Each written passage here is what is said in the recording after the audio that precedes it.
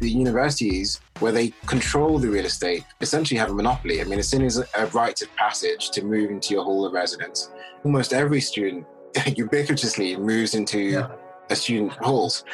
It's therefore not unrealistic to think that the universities could extrapolate that relationship into the second year and above. And that's the intention. Hello and welcome to Represented by Secret Leaders podcast. If this is your first time listening, then let me give you a little quick lowdown. We're here to give more representation to Black founders creating scalable businesses, as currently just 0.5% of all funding goes to Black funded businesses in Europe. Now, throughout this series, you'll hear one pitch per week and get the inside track on how investors grill entrepreneurs on their business, how they respond, and whether they want to proceed and consider investing. If you're an entrepreneur looking to apply, or you're an investor looking to consider investing in underrepresented founders, please sign up at secretleaders.com/represented. On to today's show then, where we've got investors Nick Jenkins, who's the founder of Moonpig and a prolific angel investor, also a former dragon on Dragon's Den, Andrew Scott, who is the founder and partner at venture capital firm 7% Ventures, and Yvonne Bajela, a partner at Impact X Capital. They are here to hear from today's guest, Leon from Live in Space. So without further ado, Leon, how do we live in space? Hi all, thank you very much for having me. My name is Leon Ifeyemi and I'm the CEO of Space. Space is a real estate-oriented software business supporting higher education and public sector organizations in delivering transformative housing services. Our cornerstone product is one called Atlas. It's a property rental marketplace designed to connect universities and local governments with students and tenants with landlords across the real estate spectrum, ranging from everyday Airbnb-style private landlords to larger corporate institutional developers. Atlas supports the entirety of the tenancy process, which amongst other things includes property search via desktop and mobile, guarantor verification, contract signing for multiple contract types, reflecting different occupancy arrangements, and recurring payments for the duration of the agreement. The early beginnings of Space started at my time in university. I was a student ambassador, a humble student ambassador.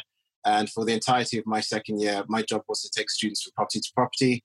I noticed that there were huge consistencies in the issues that students were facing, particularly from those coming from abroad to the UK and having to lodge in very expensive temporary accommodation whilst they were looking for a more permanent place to stay.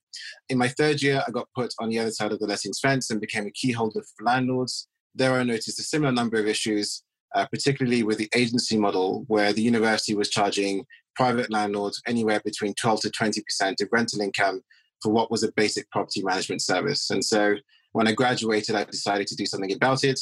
I began by working at Deutsche Bank. I then moved into private wealth at Barclays and then into private equity at Rothschild, where two of my clients funded the business.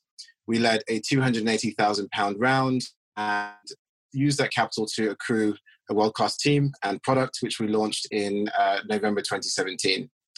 At the time, we felt we had built the best product in the market, but as with startups go, although that was the case, we did face some challenges, particularly with the cost of acquiring students at that time. And so in September 2018, at which time we had the good fortune of joining the Techstars program, we decided to make a pivot and begin licensing the platform to public sector groups, universities, and other groups who have better recurring access to those end users. The sponsors of the program were Colliers, and they had just acquired Harrison Street, which is the second largest provider of student accommodation globally. And we were able to use some of the data that they had accrued over their lifetime to validate some of our assumptions about the pivot. In January 2019, we were then able to acquire the University of London and all of its constituent schools, consisting of 32 universities. Some of the more notable names are King's College, London School of Economics.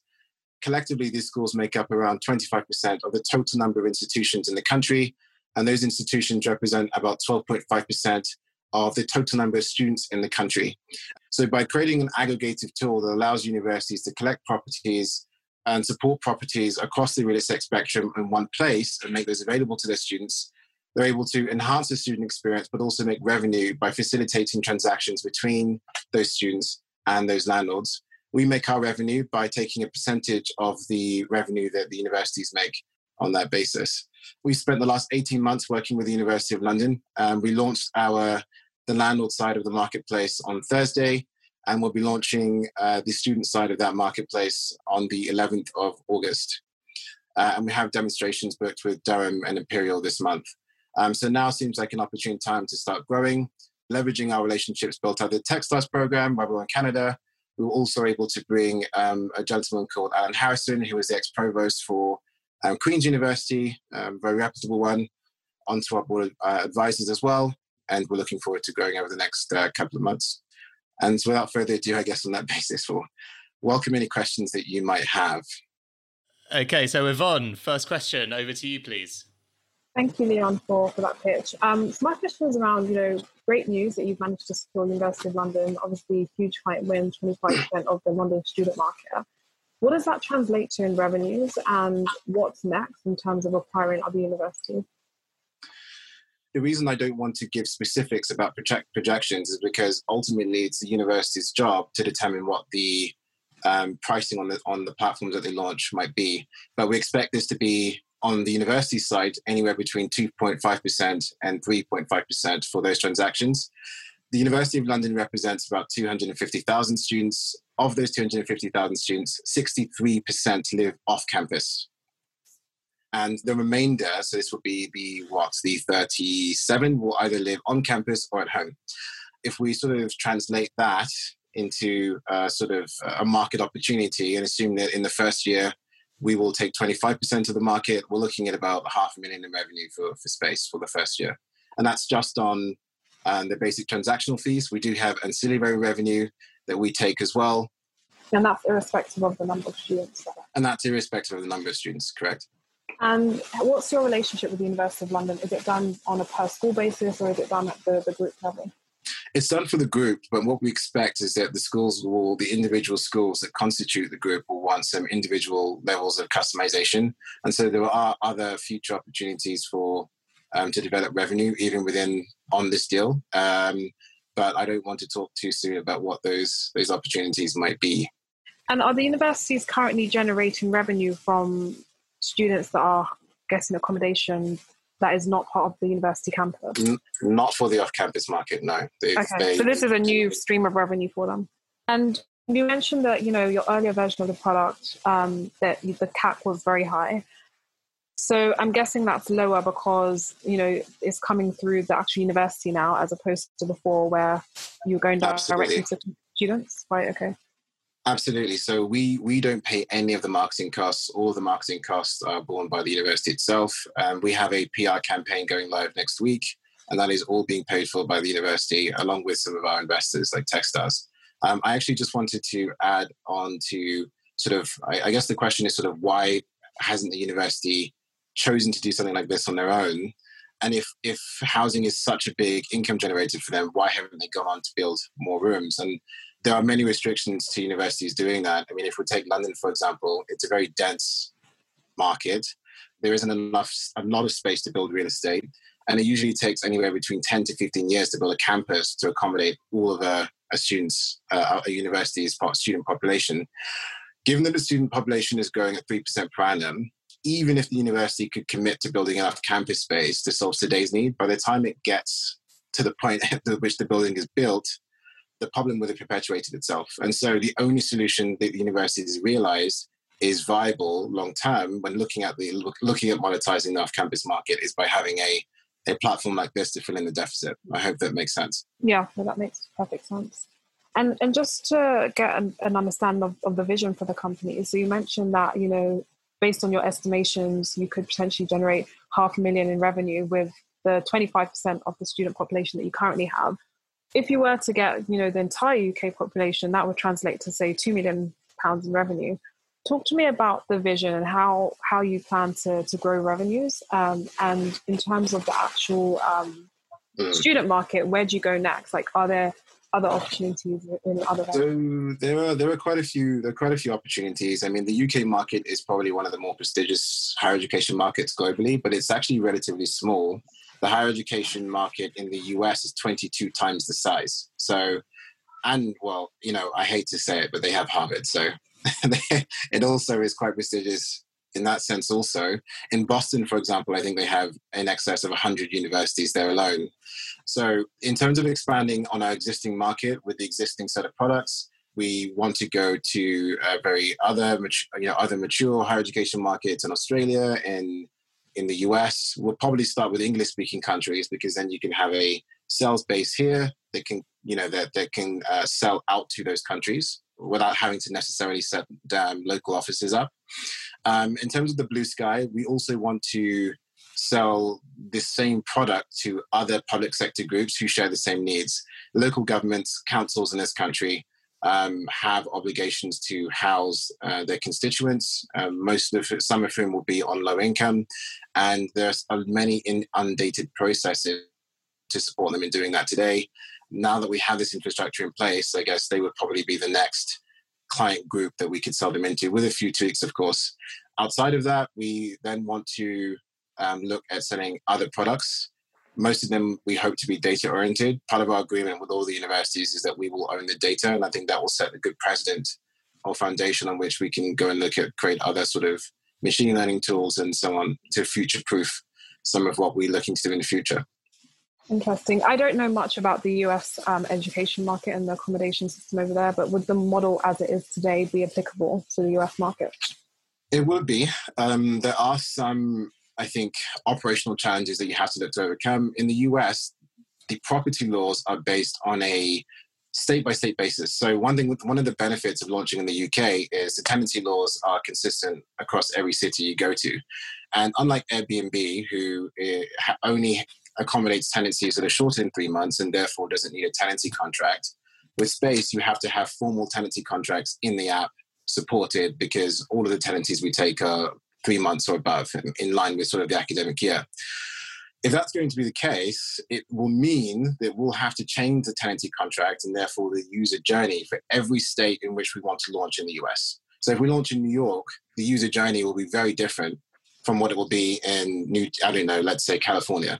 And that's one of the reasons why no one has gone on to create an end-to-end property rental software tool globally. I mean, it's just so difficult. It's part of why, we'll need capital to expand. The company is in a position now where it doesn't necessarily need outside investment to survive. And, if we wanted to maintain this as a lifestyle business in the UK, great. But if we're looking to have global ambitions, global vision, we'll need that capital to look at legal counsel in helping us adjust the product for local context in the States in particular, where they have very, very complex federal laws for housing in every different state. I was interested to hear, Leon, what you just said. And first of all, congratulations for getting where you have.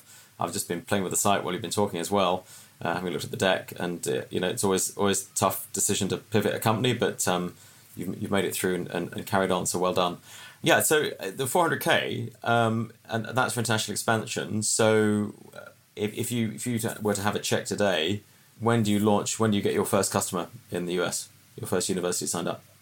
Okay, so if you ask when we get our first customer in the UK, it'd be very different from the US. The sales cycle for these groups is roughly around 6 to 8 months. We did it quite quickly with UL. It was 7 months. In the UK, that would be quickened just because we have Mark Allen on our board. Mark Allen actually sits on the board of the University of London and 4 other schools around the UK. So getting it out in the UK is I think, an easier job. We would be going into North America afresh, albeit that, yes, we do have some relationships, but not with the same presence we have here. So I would say it would probably take, thinking realistically, 12 months. And we would leverage our existing investor base to do that. Colliers is an existing investor, and they, very much like UPP in the UK, build first-year halls of residence for universities in North America. They have done for many schools. They did for Harvard. Harvard has been a client of theirs for 20 years. So it's possible, but it will take a slightly longer, 12 months, I would assume. So do you have an internal tech team at the moment? We outsource all of our development. The developer we use has a shareholding in Space so that they're completely vested in our success. I know for investors, having an outsourced developer team does pose a risk, but for a company at our stage, which hasn't been cash rich for some time, it's been the best way to manage cash flow, but also have the expertise that we need. They've been great till date, but we'll need to grow once we raise more capital. Okay, so Nick, have you got any extra questions for Leon? Yeah, I just wanted to understand a bit more about the value of the transactions that are likely to go through the website. So, it looks as though if say a typical student is paying £6,000 a year, would that be a good average figure? £6,000 a year for accommodation? The average rent, according to HESA, so Higher Education Survey Group, is £6,600 across the country, and in London it's in excess of £8,000. So for the University of London Group, we've actually been conservative with our forecasts, but I guess let's just take the average figure for the country is 6,600. So looking at around about a $9 billion a year being spent on off-campus accommodation. Correct. So how much of that would you expect to go through the system? I don't think it would be unrealistic for us to assume that the universities could drive a monopoly for off-campus markets. I can't give you a specific... Okay, but I mean, for example, if I'm a student, I go to my second year, I need to find accommodation, and I go onto the website, I find a flat, and I remain in that flat for the remaining 2 years of my university career. What is the transaction? Is the transaction the whole of the cost of my rent over those 2 years? In which case, how is that measured? I mean, how does the system know? How does the system know that I have, one, concluded an agreement with that particular apartment building or property owner, and also that I have stayed there and I'm continuing to pay rent? So how is the transaction defined? Well, because the transaction is taken through the platform. So what happens is the student will go, let's start with the landlord. So the landlord will actually go on, set the terms on which they want to list. This could include by setting a minimum tenancy length if they don't want students for less than 6 months, and the types of contracts that they want disseminated through the platform. All the contracts are drafted by the university. The landlords cannot use their own contracts, but the landlord does have the flexibility to input their own sort of free text fields into the contract just for like additional kind of terms. Then the student comes on, finds a property, makes a booking. The landlord agrees, and a contract is distributed to the student, the landlord, and the guarantor of the student who has chosen to use one. And at this point, the student has two options once the contract's signed.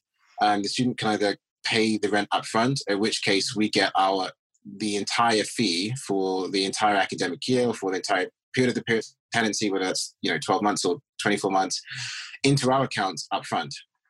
Our platform splits the money between UOL or the university in this case, in the wider case, Space, and the landlord straight away. So we're not invoicing anyone for these fees.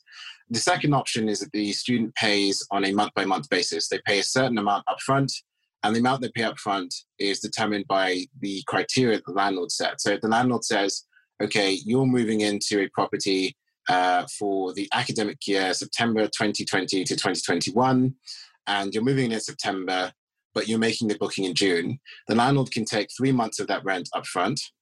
At the time, again, we take our fee from the 3 months rental payment paid up front. And then in September, when students move in, nothing is charged up until month 4. Okay, but I mean, you answered my question very early on, which is actually that the payment is going through your site. Correct. Yeah, okay, so that defines the transaction, as in the transaction is the money comes through you. So I can definitely see how you get your slice from that. What is the incentive for both for the student and the landlord to choose accommodation through the site? I guess for the student, it's quite simple. It's quality control. If you look at the first year market, the universities where they control the real estate essentially have a monopoly. I mean, as soon as a rite of passage to move into your hall of residence, and almost every student ubiquitously moves into a student halls.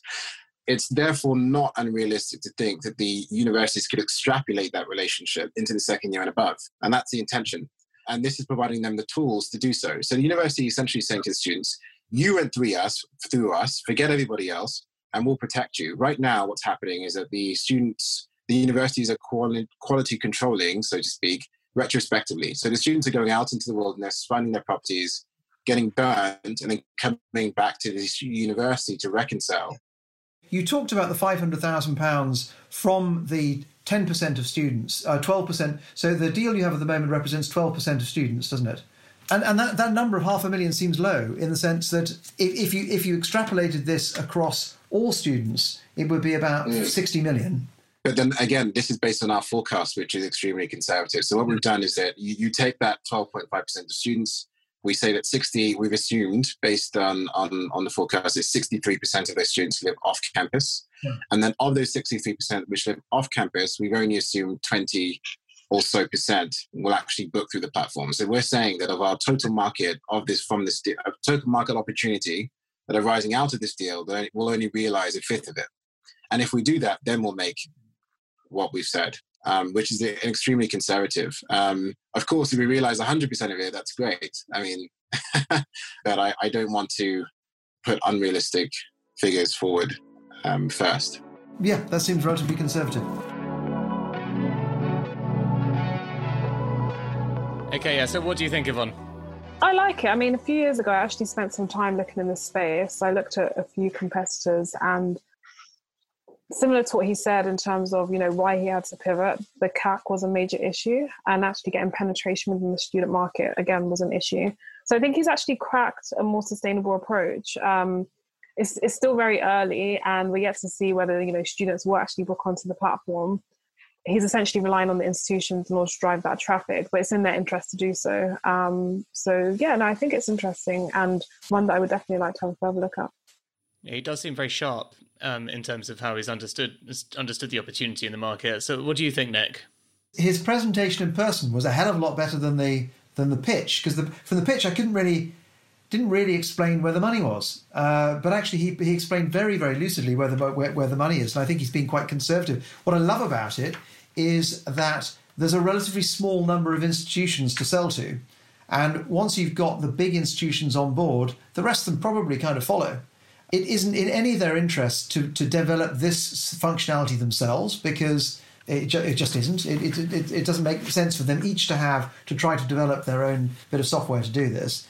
I guess the one issue would be if this model works and then someone decides to offer a similar platform to them later on and says, actually, look, I can do this, but I'll only take a 5% slice of it. Then the question then would be, what is there to stop the institutions moving to nudging them off the platform? Who owns? I suppose that's the contractual thing. But I liked it. I thought it was very good. He's very sharp, very smart. But I love the fact that it's a very small focus group of people who probably all know each other to speak to. So the selling side is quite straightforward. So I guess he's very passionate about the space, which is always great to see, right? And you can see that he started the I think in the deck or on the website it mentions 2013. So he's obviously been thinking about it for a long time, and then he eventually raised the money, and then he's pivoted. And so that shows sort of staying power, which is always to be applauded. I guess there are some questions I didn't ask, which I would ask him, which is, there are existing SaaS platforms out there that manage accommodation for universities, for student accommodation that universities own. What's to stop one of those existing incumbents just starting to do this as a feature, starting to offer third-party accommodation and sell that into the relationships they already have with the universities for the SaaS management, for the property management platforms have there. So I think if this starts to work, he's going to have to be careful that one of those competing companies doesn't turn around and go, hang on a minute, we can do this, and we've already got an existing relationship with all these universities. We can just start doing this for non-university owned premises. A few questions about, the 400k was viewed as expansion. I just wonder whether in which case this is the right time to raise it. I mean, it sounds like he's just on the cusp of actually launching and getting to market and getting some revenue in. So, when he's focused now on actually getting the UK locked down, is that now the time to be raising 400k to expand into the US? And then I guess lastly, it feels possibly more to us just from a 7% point of view that it's more a tech-enabled business rather than a tech business, rather than a traditional tech startup, and that perhaps goes, is echoed by the decisions around not building an internal tech team. That would be a sort of red flag for us, because we don't invest in teams that don't have internal tech teams. Okay, so we're going to start off with feedback first from Yvonne. Yeah, thank you, Liam, once again for that great pitch. I think that, it's a really, really interesting product that you developed. This is a market that I looked at a few years ago with a number of players that were more focused on the direct-to-student space, and so the customer acquisition cost was obviously very high, as you've mentioned. I think what you've done is managed to crack a more sustainable approach, and it's great to hear the traction you've had to date. I still think it's relatively early for us. I think that, we're yet to see whether students will actually book on the platform, and we're essentially relying on the institutions to drive that. But obviously it's in their interest to do so. I would definitely like to continue the conversation and have another chat with you to dig a bit deeper into this. Sounds good. Great. Over to you, Andrew. Yeah, so just, well done again for getting to where you have. I'm an ex-founder myself. I know how tough it is, and you've gone through a pivot, and you've clearly got great passion for the space and are determined to crack this nut. So that that's to be applauded. I think it's difficult for us. We focus on either deep tech or what we call transformative businesses, and you're doing something which is a good change in the market, but I'm not sure how fundamentally transformational it is versus some of the other types of businesses we would invest in. So that's more really a comment about us and our investment thesis than it is about your business. I think you should make a bit of advice would be make a decision about the tech team and whether to bring them in-house or not. I think that's going to be a bit of a learning curve. But for us, that would be a red flag. So we don't invest in businesses that don't have their own, aren't building tech in-house. Probably a pass for us, but I can see the market opportunity, and I wish you every bit of luck. Thank you, Andrew. Okay, Nick, last but not least. The bit I like about it is the fact that you've found a niche where you only need to sell into a relatively small number of institutions. They all know each other and they all talk. So that's the bit I really like about it. I guess the bit I'm worried about is the price pressure. Once this works and everyone's doing it and it's on the platform, is how you will deal with the price pressure or the pressure for the institutions to say, well, okay, could anybody else offer this functionality to us? And that's only a problem that will hit you when you're successful. So I'd love to understand more about that, but that's perhaps the conversation I'd like to have with you. But the aspect that I like about it is you've identified a very small group of people that you need to sell into. And I think, therefore, there's a pretty good chance that you will get quite a large penetration. I also, by the way, like investing in businesses that have felt the cold, hard slap of reality. And you, having been through a pivot, you felt that. And it just makes everyone a bit more realistic. Absolutely. Yeah. Okay, Leon, just us now, mate. You're safe. How did you find that? I thought it was good. I enjoy doing these types of things. And, all fair feedback. I think some will be, dependent on personal preference. I have heard from some investors that would actually say having an outsourced team in the first instance makes complete sense, and others not. So take all comments with a pinch of salt. I think but all fair in summary.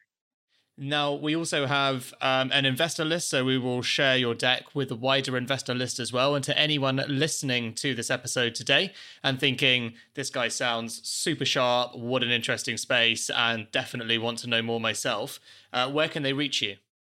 Okay, cool. So if you want to reach out to Space and you're considering investing, please reach us at invest@liveinspace.com. That is spelled LIVEINSPCE.com. And either myself or a member of a team will reach back out to you. If you want to find us on social media, reach us at Live in Space, LIVEINSPCE, on Twitter, Instagram, and Facebook. Leon, thank you so much for your time, mate. Really appreciate it. Sounds good. Thank you all. If you're an investor interested to learn more about the great applications we're getting from Black-founded companies and want access to their funding decks and even introductions, or you're an entrepreneur looking to apply to be on the show to be considered by our investment committee, either way, please go to secretleaders.com/represented and follow the links there. Big thanks to our producer, Rich Martell, editor Harry Morton of Lower Street Media, and illustrator Christina Katz for helping put this show together. We'll see you on the next episode, and remember to help us spread the word and make sure we get more Black founders represented. See you next week.